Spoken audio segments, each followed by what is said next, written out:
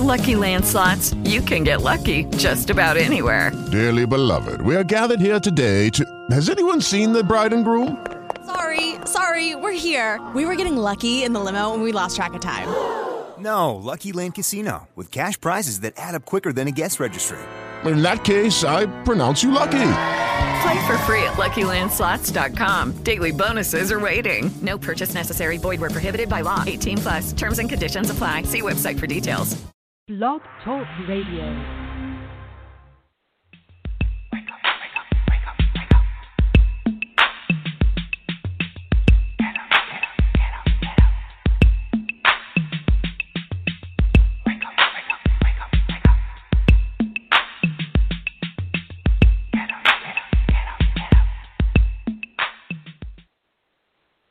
Welcome to Awake to Oneness Radio.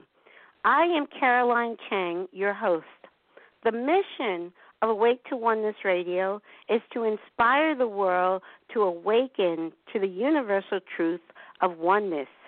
Science and spirituality are both telling us that we are all connected, that we are all one. So what you do to another person, you're really doing to another aspect of yourself. And when the world awakens to the universal truth of oneness, there will be peace on earth. Today's show topic is Bridging Science and Spirituality with Lynne McTaggart. Lynne is a best-selling author. She's a research journalist and lectures globally. She is the author of The Field, The Intention Experiment, What Doctors Don't Tell You, and The Bond. I first discovered Lynne's work while watching the film What the Bleep in 2007. It was actually Lynne's statement, the biggest problem in the world today is the illusion of separateness. That statement, when I heard Lynne quote that statement in watching the film What the Bleep, actually woke me up to the truth of oneness. And has ever since that day, my life has changed. She has been a big inspiration in my life. I am so honored to have her here with us today. Welcome, Lynne, to Awake to Oneness Radio. Much. Thank you. Thank you. I am so honored to have you. I'm very familiar with your work, and like I said, since 2007, I was truly inspired to awaken by that statement. That was one sentence. The biggest problem in the world today is the illusion of separateness. And I just like for you to share your story with our listeners who may not be as familiar with your work as I am. Okay. Well, I first got into this entire field in the mid-90s because I edit a magazine called What Doctors Don't Tell You. I co-own and edit it with my husband, Brian Hubbard.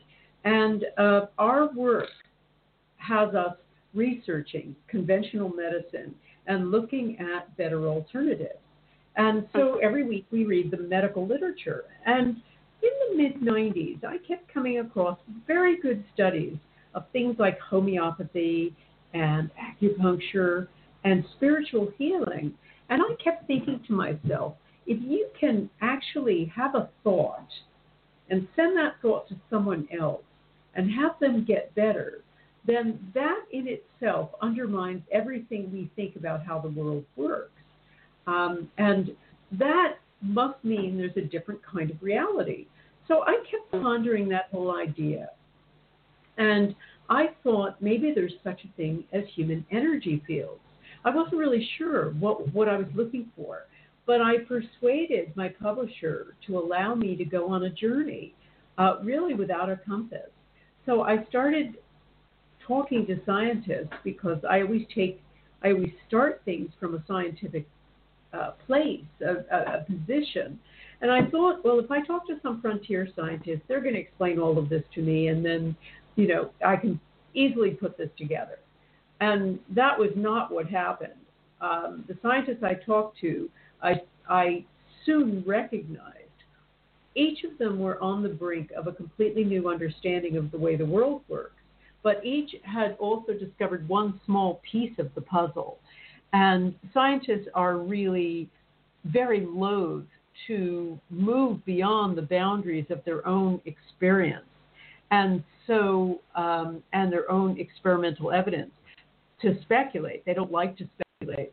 So I realized after a while that entire task of putting this together was going to be left to me.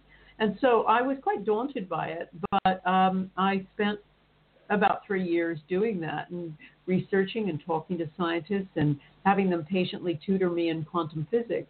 And the result was my book, The Field. And that really got me permanently into this area of inquiry, of, what consciousness is, all the big, big questions. I've always been interested, but I've always been wanting to investigate consciousness. But now, with the work in the field and the evidence that we're part of this giant quantum energy field that we can access, that question is much more compelling. Wow, amazing, amazing. So share with our listeners, like you said, the book, The Field, and then the intention experiment. Tell us, your experiments and your results from all of the study and research you have done. Well, one of the things that started fascinating me when I did The Field, and it was a bit of leftover business, was the question of, what thoughts are. It seemed to me that from the evidence I saw with The Field, that a thought is not just a thing, but a thought is a thing that affects other things. And so the journalist, the hardcore investigative reporter in me, wanted to find out how all-purpose this was. What can you do with this? I mean, are we talking here about affecting a quantum particle, or are we talking about curing cancer with your thoughts? So I kept thinking about that and pondering it and trying to figure this out. And I also was very interested in the idea that if lots of people are thinking the same thought at the same time, does that magnify the effect? And so my husband really turned to me because I was looking up, trying to find evidence for all of this, and I couldn't find much, particularly about group intention. And he turned to me one day and said, why don't you do these experiments yourself? And that sounded completely preposterous because I'm not a scientist. I'm a science writer. And the last time I ran an experiment was probably 10th grade biology class. And I think I dissected the frog because my lab partner, who was a guy, fainted. So I got stuck with the frog. But that was about the last time. But then I started thinking about it, and I thought, by then the field was in 30 languages around the world. So I had a decent number of readers.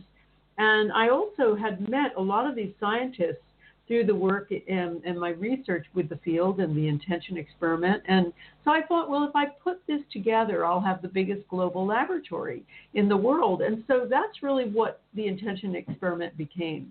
It's not only a book about the science of intention, it's also an ongoing experiment. And every so often, I will invite my readers to send an intention to some target. And I'll have the scientists or a team of scientists set up a target. We've done it with seeds, trying to make food grow faster. We've done it with trying to purify water. We've done it with trying to lower violence in war areas.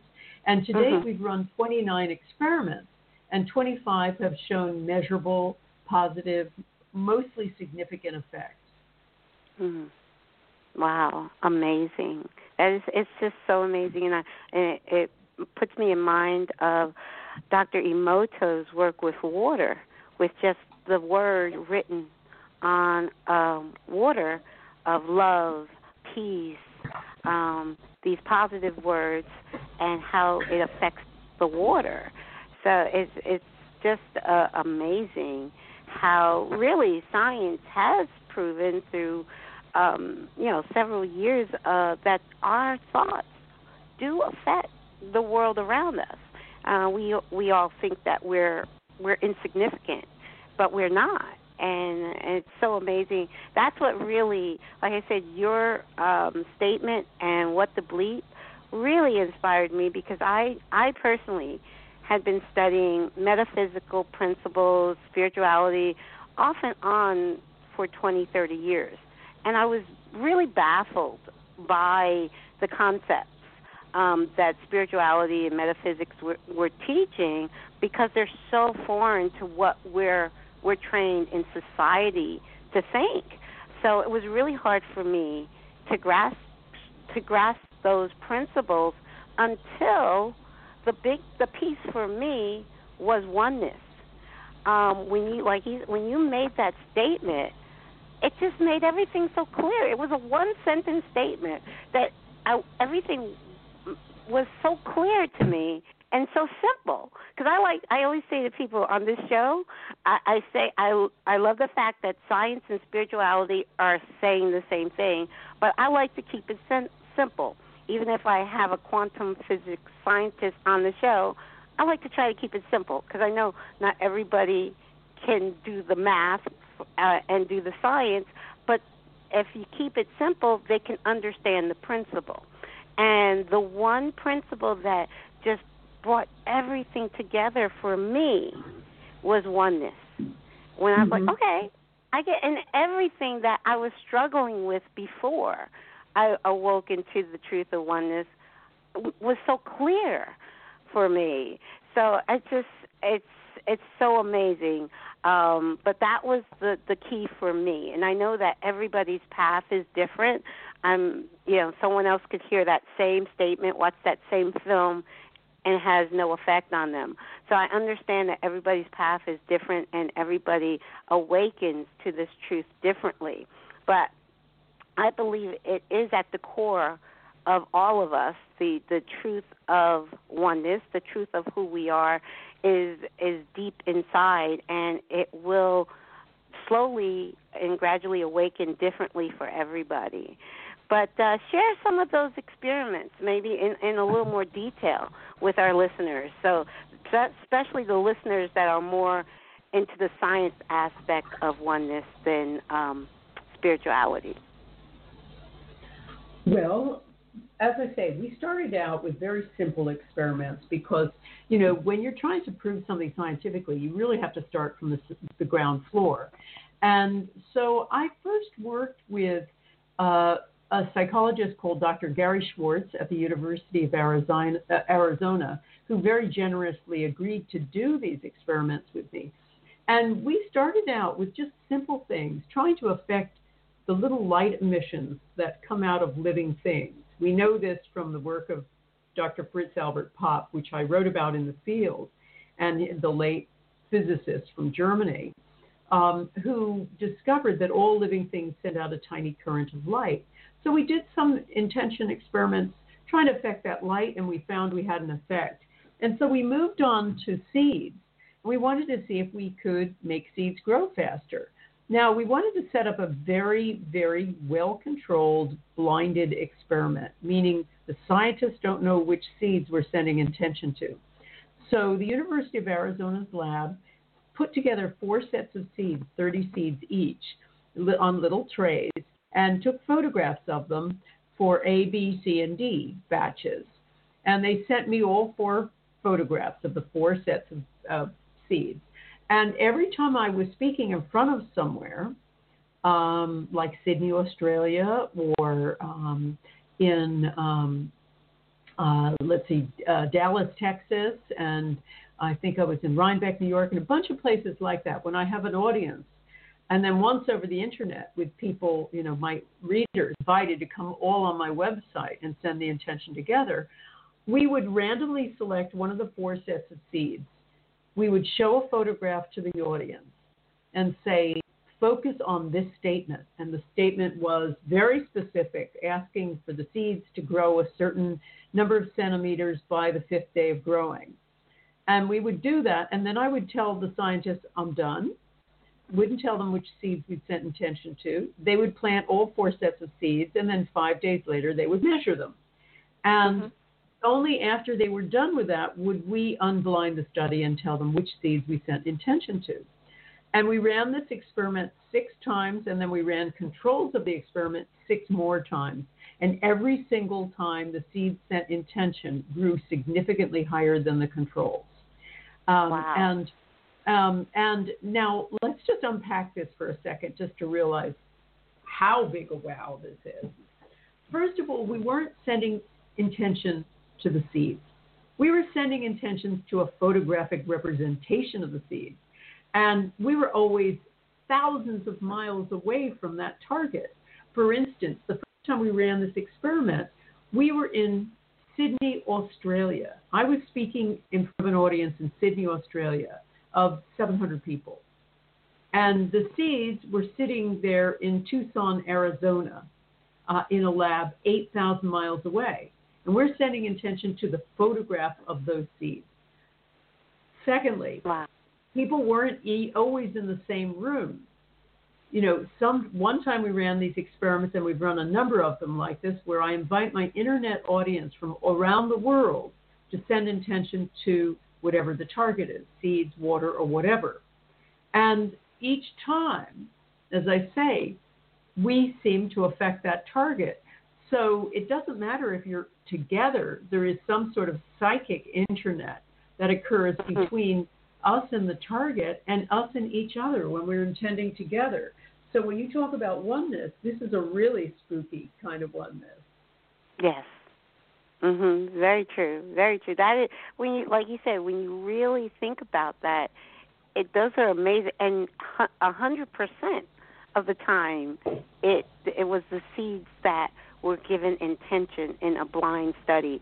That is amazing.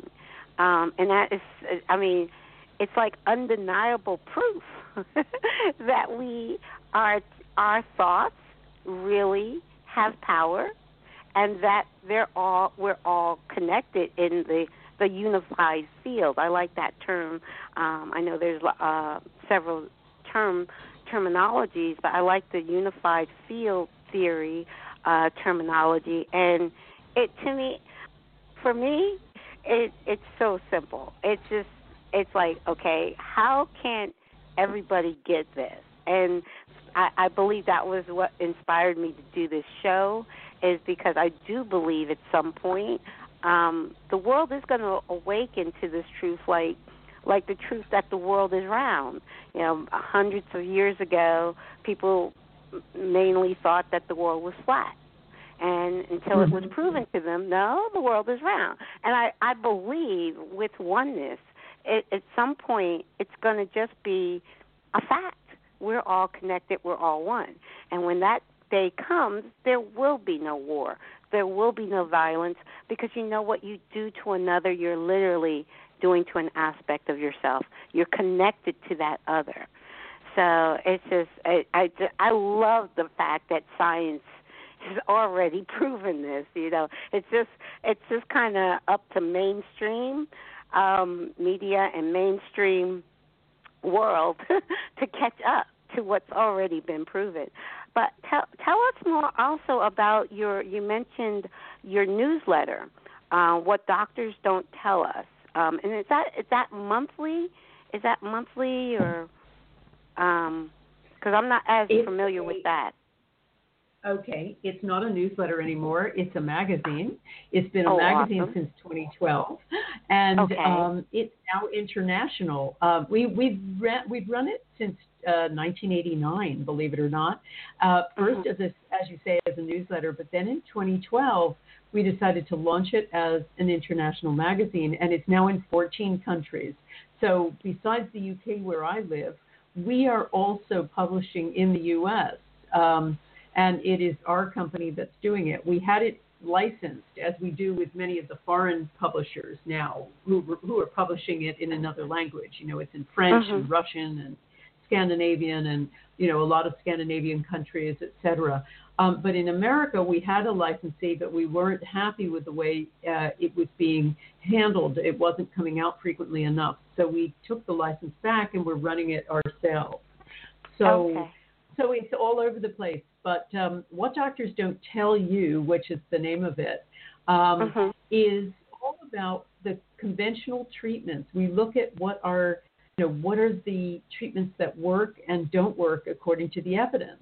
And sadly, for a lot of conventional medicine, a lot of them have no evidence of working and a lot of evidence of doing harm. So we reveal a lot of the dangers of conventional treatments, but also provide evidence for better alternatives that work. So those alternatives are everything from the old style ones, like, the very ancient ones like acupuncture and herbal medicine, to things like homeopathy, to the very newest kinds of energy medicines. So as I say, we scour the literature, we look at what has worked and what hasn't worked, and we let our readers know. So it's an exciting project. We've continued to do that for all these years. We've been, in the UK, some supposedly very vocal so-called skeptics who are essentially lobbyists who have received money from the pharmaceutical industry have tried to close us down and tried to ban us, and they've been unsuccessful. It's only fueled the interest of our readers. But there is a lot of, there's a lot of dirty business that goes on with pharmaceutical medicine. And it's really important, I believe, to look for better alternatives and to have a bigger and greater understanding of the way the body works, which also has a lot to do with the other kind of work I do, the work about being all one, being an energy field system, means that our methods of healing have to be very, very different from what we think. Yes. No, I agree with you 1,000%. I actually have been holistic my whole life, even before I knew what the word holistic meant. It was something intuitive with me that I just, when it came to medicine, and both my parents were in the medical field. My father was a dentist, and my mother was a supervisor of a hospital lab for over 50 years. And they both wanted me to go into medicine, and I was like, nah. I had no interest in going into medicine, but just intuitively, I would, if I'm knock wood, I'm always been extremely healthy. Matter of fact, the only illness I ever really struggled with, and this was many years ago, was migraine headaches. Somewhere in my mid-30s, I started getting severe, very severe. It gradually built up where there would be times I would be in the bed for 3 days with the blinds closed, no light, the phone unplugged. I couldn't move for 3 days. I didn't understand at that time that what we call a headache. A migraine is not a headache. It's something far worse. But I never did even then take anything to over the counter. I just kind of think, okay, I have to ride this out. Let me just get in the bed. But I was just studying and doing research, and someone said try meditation. And that's when this is about 20 years ago, maybe 15, 20 years ago, I started to meditate to cure my migraines. And and this is the honest truth, within 2 weeks, my migraines disappeared and have not been back. 2 weeks of meditation, about 20, 30 minutes a day, deep breathing exercises, I cured myself of migraines and never had to, go to get prescription drugs or anything. But I just intuitively told myself, no, you don't want to go that route. You don't want to go pharmaceutical. Now I know that holistic is, for me, personally, is the best alternative. But at that time, I didn't even know. It was just something intuitively, my body. I believe I've always been kind of led by spirit, even when I didn't know I was being led by spirit.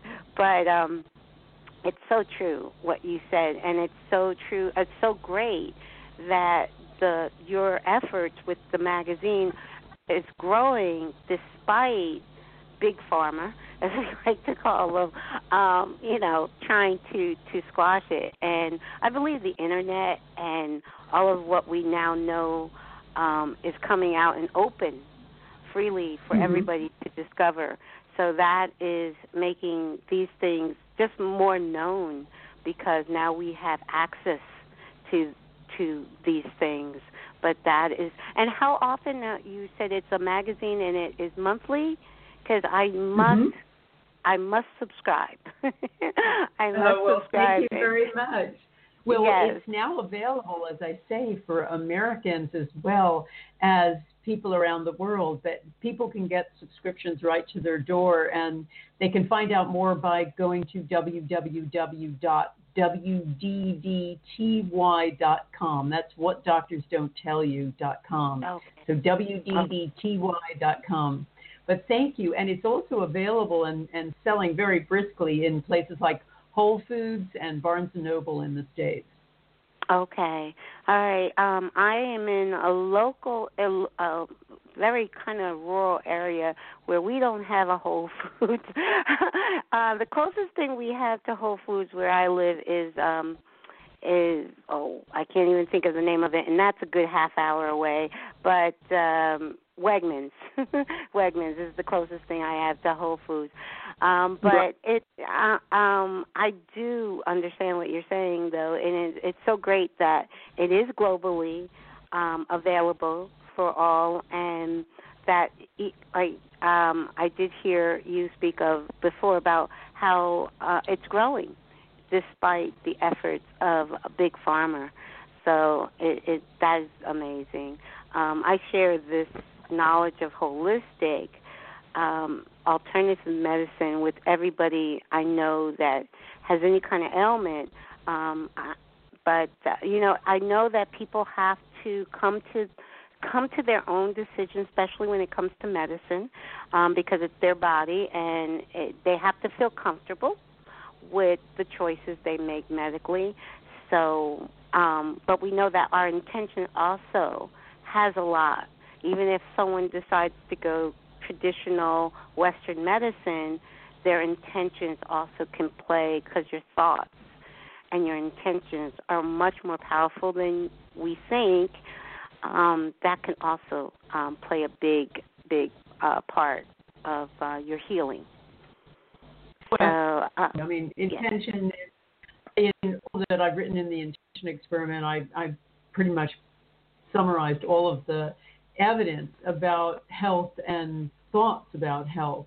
And we know that, it's not only your thoughts about yourself and your global relationship to the world, but also your connection to other people. One of the big things that helps reverse health issues with people is a community of some sort, whether that's a book club, a church club, something where you're connected to other people. They found that, that being connected protects us against everything, including the common cold. It's really amazing how much connection means to changing situations. They find, even with heart ailments, only half of people who get heart attacks have high cholesterol. Only half. A good percentage of the other half are actually lonely. And they found a big connection between loneliness and disconnection and things like heart disease. So connected is really important too. But as you say, in addition, what you intend, what you put out there in the world, there's a big, it's almost a cliche now, you create your reality, but it is very true. You basically, as I said before, a thought's a thing that affects other things. And we've had plenty of evidence demonstrating it has a huge effect on the body, huge effect. One single argument between people can delay wound healing by an entire day. So if somebody's got a wound and they have an argument with someone, that'll delay by an entire day. So those kinds of negative thoughts, have a huge effect on our bodies. Wow. Yes. So true. Because it's mind, body, and spirit connection, and basically when the your mental thoughts, your are not healthy, and your emotions are not healthy, where it shows up is in the body, because that emotion, that the mind, the thoughts, it's all connected. It's all connected. And the healthier you are as an individual, you're actually, because of our connection, you're actually making the whole collective that much more healthier. So every individual person's health is connected to the global health of everyone else. Yes, Absolutely. so true. Oh, okay. That's part of being connected. Yes, I have to just apologize. It's not you, Lynn. It's because we are connecting through the internet because of distance. Lynn is in the UK, and I am on the East Coast of the United States. We're connecting through the internet, and I've noticed this sometimes with that connection. You're going in and out a little bit. I mean, I still understand you, but I just wanted to put that apology out there for my listeners. It's just technology, but it's all good. But yes, so yes, when you think about it, everything comes back to the oneness of our mind, body, and soul individually. But that oneness of our mind, body, and soul also connects to the collective mind, body, and soul. It's so amazing.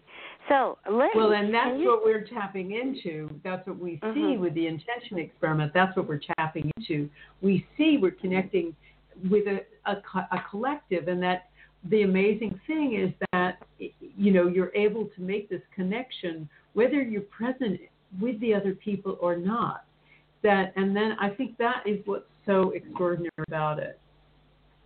Yes, exactly. Like you said, with the experiment with the seeds, it wasn't even the seeds. It was a picture. It was just a visual representation of the seeds that people connected with. So that shows you that you can affect somebody's healing from all thousands and thousands of miles away. If you know of someone and you just know their name, and maybe you just send a healing thought to that person, that has an effect. Prayer, power of prayer is totally, and it has been scientifically proven how effective the power of prayer is. I had oh goodness, I'm so bad with names, but I had a medical doctor on the show that, you know, spoke to that. He wrote Larry Dossey. There you go. Dr. Larry Dossey, who wrote the book One Mind, which is amazing. Because I love when I have medical doctors and Dr. Bruce Lipton and yourself, people in the scientific field saying that this is not all woo-woo, hocus-pocus kind of stuff.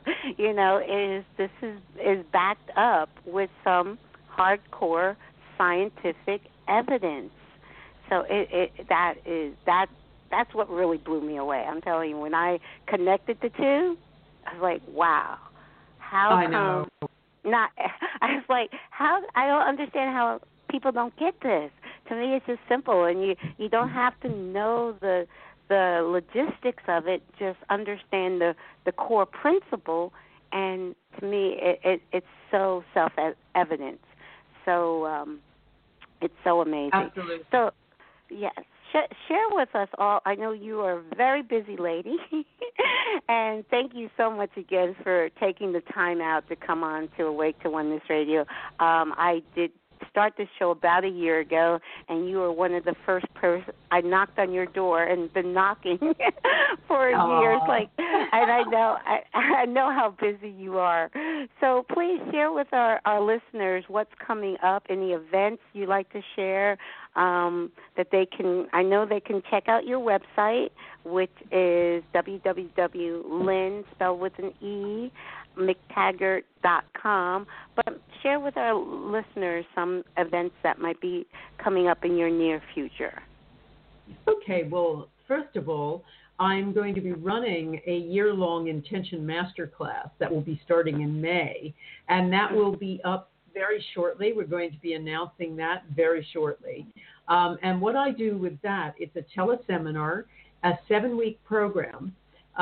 So I teach people weekly for 7 weeks all the rudimentaries of intention. It's like intention boot camp.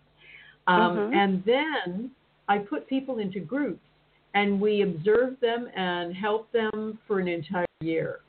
So we've just nearly finished with the first year, and it's been extraordinary to watch. The transformation in everybody who's been part of these groups has just been amazing. People's relationships have transformed. People who didn't have relationships now have them. People who were struggling with money suddenly are abundant. People who are, who had difficulty with their life's purpose. People who had difficult health issues are resolving them. Things like vitiligo, reversing, chronic fatigue, being overcome, all sorts of things like that. So it's quite amazing what's gone on with the people in these groups. And I've been also studying them. A university has been studying the power of these groups with me, and I will be bringing out my new book, The Power of 8, early next year, which will be very much about groups and the extraordinary things that happen, the amazing effects of healing in small groups, and the amazing rebound effects of intention. So I'm going to be doing something about that. For events, I have an event in June in London. For any of your European listeners, I have a special rewriting your story workshop. I'm running with my husband, Brian Hubbard, who is the author of a book called The Untrue Story of You. And it's all about how we create ourselves from the past and how the past takes us over like an unwanted guest. So we've merged our information with intention and with Brian's theory of the 3 selves and the self of the biggest self being the past. And we've created a workshop where people can overcome the thoughts and the past that holds them back. So in a sense, Brian cleans up their past, I clean up their future. And we help them rewrite their story so that story going forward is joyful, abundant, and fulfilled. Right. Yes. Yeah. And I understand that because, like I said, for many years I was studying metaphysical principles and spiritual principles, and I was really struggling with it. And the reason I struggled so much for so many years was the conditioning, how society, how we're brought up in society and all, and religion and our parents, they're telling us one thing, and then when we look into this principles of metaphysics and even now quantum physics, it's telling us something totally different than what we were brought up with. So it is I understand, a challenge to overcome the old thoughts, that old thinking. And a lot of people, even though it's almost common knowledge now that your thoughts are creating your reality, that you hear that almost everywhere now, it's so hard for people because of the way they're brought up to really embrace that idea that and because they're stuck in their same thought pattern, they're creating the same reality because the thought pattern hasn't changed. So that is amazing. And I'm sure for you it must be so encouraging to see people's lives actually change. I've just been doing this show a year. I love the fact that it is international. People can listen to it, and I get a email every now and then just telling me that the show is inspiring them. And I heard from a listener just last week that now he's encouraged to actually follow his passion, from listening to one of my shows. And that's it's so encouraging when you actually affecting, even if it's just one person. Like,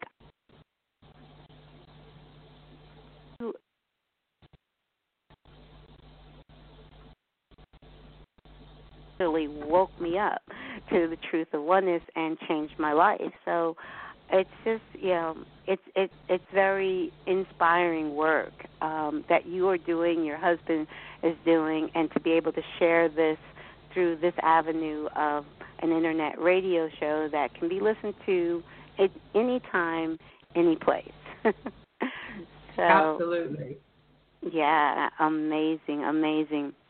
Thank you. I don't know, are you planning to be in the States? I know you are. For those listeners who may not know, Lynne is born here in the United States, and she married an English gentleman, and she now lives in the UK.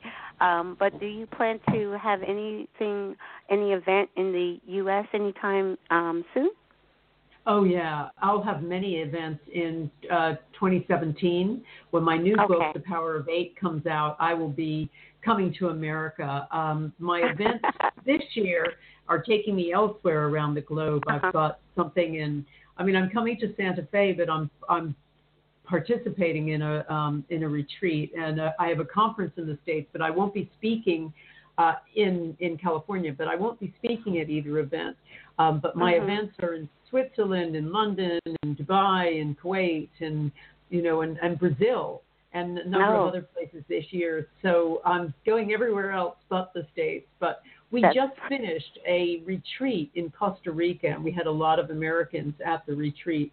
But we'll be doing a number of events in 2017. So for people who are interested in my work, they just need to stay posted, stay tuned. Yes. And also, you are a big contributor to the Global Oneness Day that is hosted by Humanities Team.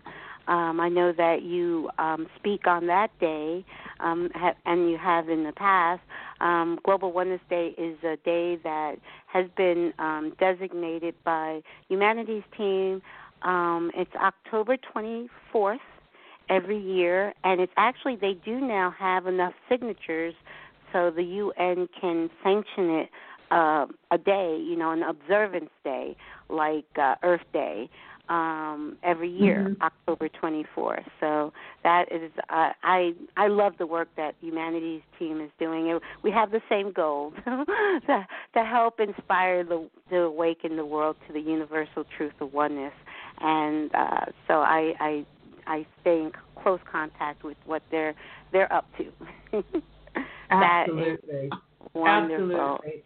I mean, I love that. I love being on their show. I'm usually on with one of the other people interested in science, like Bruce Lipton or Greg Braden. We usually, have a little kind of team talking about things, and it's always a really wonderful talk. And yes, we're doing it again this year too. Wonderful. And also the SANS convention. I know that there's the SANS convention in L.A. or in on the West Coast yearly, and I think they also have a yearly convention in Italy. I could be wrong with that, but I think so. And SANS stands for Science and Non-Duality. And the thing I love is the terminology. I like the word oneness because it's just simple, but non-duality means the exact same thing, and that's usually when you're talking to someone in the scientific field, they'll use the terminology non-duality. So there's so many conventions and so many organizations really dedicated in spirituality and in science, dedicated to really inspiring the world to awaken to this truth. And it's like a no-brainer when it happens that there will be peace, there won't be war, there won't be violence, because you understand that you're only doing that to yourself. So it is so wonderful. The SANS convention, last book, The Bonds, came out. I spoke there, which was just a few years ago. And they were wonderful. We had some really great speakers there, too. Yes. Now tell us a little bit more about The Bond, because that is that came out a couple of years ago. Tell us a little bit more about that. Well, I always intended the field, the intention experiment, and the bond to be a kind of trilogy because I wanted to, first of all, uncover the science about why a connection, and that's the field is really about, as I say, a quantum energy field that unites us all like an invisible web. And the intention experiment was really trying to say, okay, what is intention? What are thoughts? And how far can they go, as I said? Now, the bond was basically about, okay, if we're on the brink of this big scientific revolution, how do we live? Because the way we're living now is really according to an old paradigm, one of competition. So how do we live beyond competition? Really, what that book was all about. And it gives you a blueprint for how to relate to people differently and how to see much more holistically and how to connect much more and to operate more in groups. So, and it also gives it's an argument for how to, why we're not supposed to be competitive and how competition is actually killing us. So it's really an answer to Darwin, basically saying no, survival of the fitness model is completely wrong. Yes, that's wonderful. Oh, I'm so glad you brought that up because that's so true about the competitive nature of society in general. And I was watching. I don't have regular television. I stopped watching news in 2001. Most of my listeners know that. Right after 9/11, my spirit said, "Turn off the news and don't turn it back on." And I was obedient. And at that time, I didn't even know why. But I stopped watching commercial television in 2011. But I've been hearing about this show, about a kids show. And I tuned into it. I have Hulu Plus and Netflix. So I tuned into it last night. And the wonderful thing I love about this show is that it's not a competition. It's just a show to feature and showcase kids with this incredible talent. But it's not, and it says that we're not a competition. I was like, great. This is wonderful. It's not a competition. Kids come and they just share their light, and share their incredible talent with the world, and there's no competition in it. So there's no winners or losers. And I was like, this is a sign of the change of the times, that, competitive, children always competing is not a good thing, in my opinion. A child should be free to be a child and follow their passion and be unique and just let their light shine just as they are. They are perfect as they are, and they don't need to compete with another child. So I really enjoyed it. I watched all 4 episodes last night. I can't even think of the name of the show. Steve Harvey is the host, and I know Ellen DeGeneres is one of the producers of the show. But I really, really enjoyed watching all these amazing kids, and they weren't competing against each other. So that is so true what you said. But that also brings us to living in oneness. So I know a lot of people that might be listening say, okay, when I awaken to the truth of oneness, how do I live it? How do I show it in the world? So The Bond, which is a great book to pick up, it'll give us ideas on how to, and tips on how to live it. And it's important, because it's one thing to know it, but to live it is a whole nother matter. Yes, that is so true. So share a little bit more, because I actually was not familiar. I knew of the book title, but that was one book I wasn't. So share a little bit of what how the book guides people into living their truth of oneness. Well, first of all, it makes the case that we belong connected, that we need to be connected and not compete, and that when we do compete, we actually are worse off in every regard. So it really lays that foundation. And I'm not talking about the sports field, but I'm talking about, as you said, even children. I mean, the latest studies show that, when A students and C students learn together, instead of being streamed according to ability, etc., when they're learning together and there's less competition, both do better, both the A students and the C students.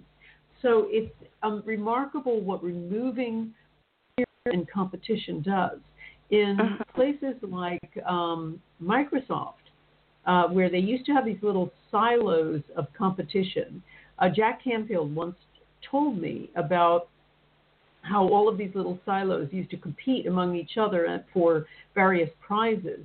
And the competition and the fear of not doing as well was so great that it actually stifled innovation, compared to Google, where working as a big team was much more encouraged, and that everybody won that way. And by removing that kind of competitive fear, people were able to flourish much more.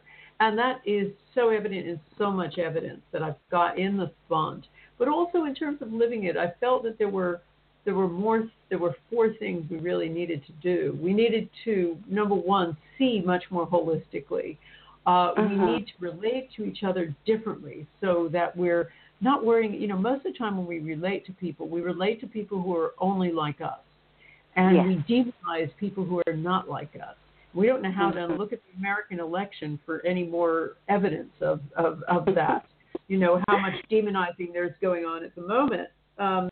But and so what I have in my book are a lot of exercises to help people connect with people who are not like them, and to realize that the important thing is changing your attitude about someone.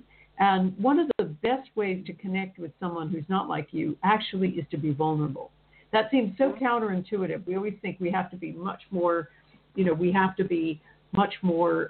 defensive and on the attack with people who are not like us, or people who are, attacking us.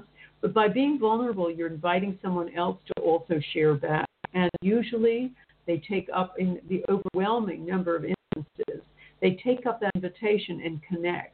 It's a way of cutting through the differences to the deeper truth of our connection and who we are. So that has been one demonstration that works over and over again. There was a perfect example of that with right to life groups and the right to free choice groups in America, in Cambridge, Massachusetts, a number of years ago, just a few years ago. There were some shootings at the Planned Parenthood in Cambridge, and a number of the people who were employees there were killed. And so when the tragedy happened, the right to lifers and the right to free choice people said, this has gone far enough, we need to start meeting. So they met in secret for several years. And during the time, they learned how to turn down the demonizing of the other and look at common values, and also talk to each other about why they believed what they believed. Over that time, they started learning how to deal with teenage pregnancies together. And when there was another threat on Planned Parenthood, it was the right to lifers who tipped off the right to free choice people about the Planned Parenthood attacks and the planned attacks, and they thwarted them. And then at the end of these couple of years, they held a press conference. And the press asked them, so who won the debate? And both sides said, well, no one, because now that we've expressed how we believe and what we believe what we believe even more firmly. And so the press said, so the whole thing was, this experiment was a failure. And they said, oh no, because now we all go out together, we party together, we watch each other's children, we love each other. Yeah. So the interesting thing is, you don't have to be the same to connect. You just have to share why you believe what you believe. Share deeply from the heart. It is the bigger connector. Instead of demonizing the other side, talk about why you believe what you believe, and you'll be amazed at how that connects you to the other. So wow. I mentioned that there were 2 other things too, and another really important aspect is small groups. As I say, I've been doing a lot of work doing intention in small groups. That's what I do with a lot of my workshops. Groups of 8 to 12, which is why I call it the power of 8. And I've found that these small groups are unbelievably transformational. And I think it probably has a lot to do with the idea that we are meant to be part of a bigger whole. We don't experience that very much in our lives because we are more and more fragmented. Our communities are breaking down. You know, a lot of people just have friends on the internet. They don't have real friends. They don't have connections in any way. But finding this, and this was part of my year-long intention experiment masterclass this year, by putting people in small groups and having them connect for an entire year, miracles happen. And for a lot of these people, these groups have become their intention. They've become their intention family. They've said, you know, I now know I have these people who will watch my back all the time, and I really can trust them. I know them more than I know my own family. So that group, that small group effect is really so powerful. And the final thing that's really important about making a new connection and living in a new way is stepping up to the plate yourself. Because, you know, most people are just sort of sitting back passively waiting for life to change, waiting for things to change, and hoping people like Donald Trump will do the job for them. But or Bernie Sanders, you know. But the real truth of the matter is that nothing is going to evolve until we start evolving. So the whole evolution has to start from within and has to start with you. And so a lot of people say, well, what can I do? You know, how can little me make big changes? But it's an extraordinarily powerful thing. Just making a change in your own life, one tiny change can have a huge ripple effect. One of the things that I discovered in the bond is how much we are copycats of each other and how much, you know, we imitate each other. So that what they've found, these are Harvard scientists, if you're happy, you're more likely to have happy friends, not because you self-select happy people to be with, but because of the natural spread and infection of happiness. And it's true with negative emotions too. Loneliness, even overweight, is infectious. But so are good deeds. And they found that if you just do one tiny little good deed, that can, if you're kind to Peter, he's more likely to be kind to Paul, who's more likely to be kind to Bob, who's more likely to be kind to Sam. And so that can create a kind of an avalanche of goodwill. So when people say, well, what can I do? It reminds me of the story of Marie, who worked in an office, and she had this typical dog place where everybody was stabbing each other in the back. And so she decided to do a simple little thing. She hated this environment, so she decided, well, I'll just leave change in the Coke machine with a little sign saying, your Coke's been paid for. Keep the spirit alive and pay it forward. Well, this caused a complete ruckus in her office, and they started creating a spy network to try to find out who the secret Santa was. So Marie upped her game and started leaving donuts up in the next floor with the same sign, keep the spirit alive, pay it forward. And this became the dinner conversation for weeks, and ultimately it became the catalyst that completely changed the culture of that office. It was that simple, just being the change you want to see. But it's all about taking that responsibility and saying, yeah, we can do this. I can do this. So true. That is so true. Everything you said is so amazingly true.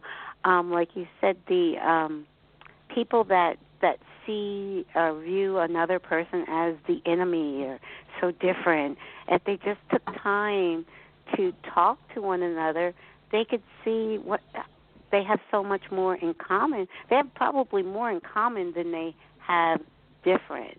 And it's not about changing, like you said, the two groups up in Massachusetts. They didn't change their view. It got stronger, but they grew an appreciation for the other. You know, just appreciating the other and showing kindness and love. I always say the solution to everything is just love. You know, just in love is just being compassionate and caring. It doesn't mean you have to think alike and have the same ideas and the same beliefs. It just means you care for that other person as another human being, like you want to be cared for. The golden rule, do unto others. It's just, it's so true what you just shared. And that book, The Bond, it's now on. I must run out and buy it because that is so true. Everything you shared about how we can come together on a smaller scale in small groups, and that also also understanding the truth of oneness, even those who are alone, because loneliness can be a very devastating feeling. I know it. I've felt it many times in my life. And when you feel that you are alone in the world, which is the farthest thing from the truth when you really understand oneness, that even though you're not in a room with somebody, you're never alone. We're all connected. I always say I have now 7 billion brothers and sisters. I may not have met them all, but I know I'm connected with everyone on the planet.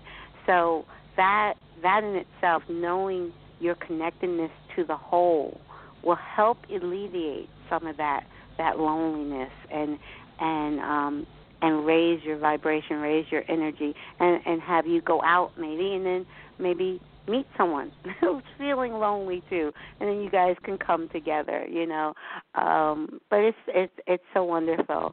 Thank you so much. Thank you, Lynne. You are amazing.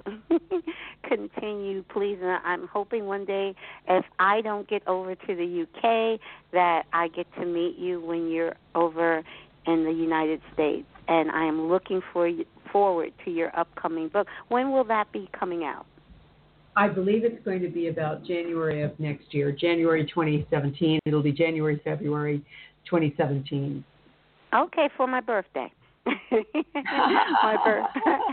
My birthday's in January. Very good. Wonderful. Very good. When's your birthday? January 12th. January 12th. Yes. Wonderful. Well, great. Well, 7 members of my family, including me, are all January 2. Okay, very good. Yeah, huge. Very well, good. Thank you so much. It's been lovely. Just wanted to remind everybody, for more information about me, they can connect through my website, www.lynnmctaggart.com, and follow me on Facebook. That's Lynne McTaggart 2011. And also my website for What Doctors Don't Tell You, www.wddty.com. It's been a delight to connect with you. Thank you. It has been my honor. Thank you so much.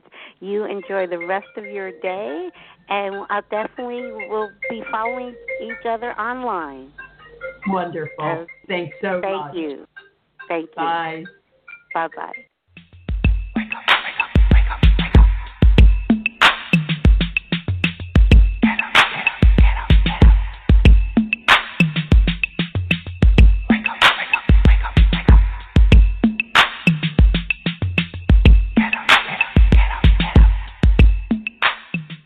Lucky Land Casino, asking people, what's the weirdest place you've gotten lucky? Lucky? In line at the deli, I guess? Aha, in my dentist's office. More than once, actually. Do I have to say? Yes, you do. In the car before my kids' PTA meeting. Really? Yes. Excuse me, what's the weirdest place you've gotten lucky? I never win and tell. Well, there you have it. You can get lucky anywhere, playing at LuckyLandSlots.com. Play for free right now. Are you feeling lucky? No purchase necessary. Void where prohibited by law. 18+. Terms and conditions apply. See website for details.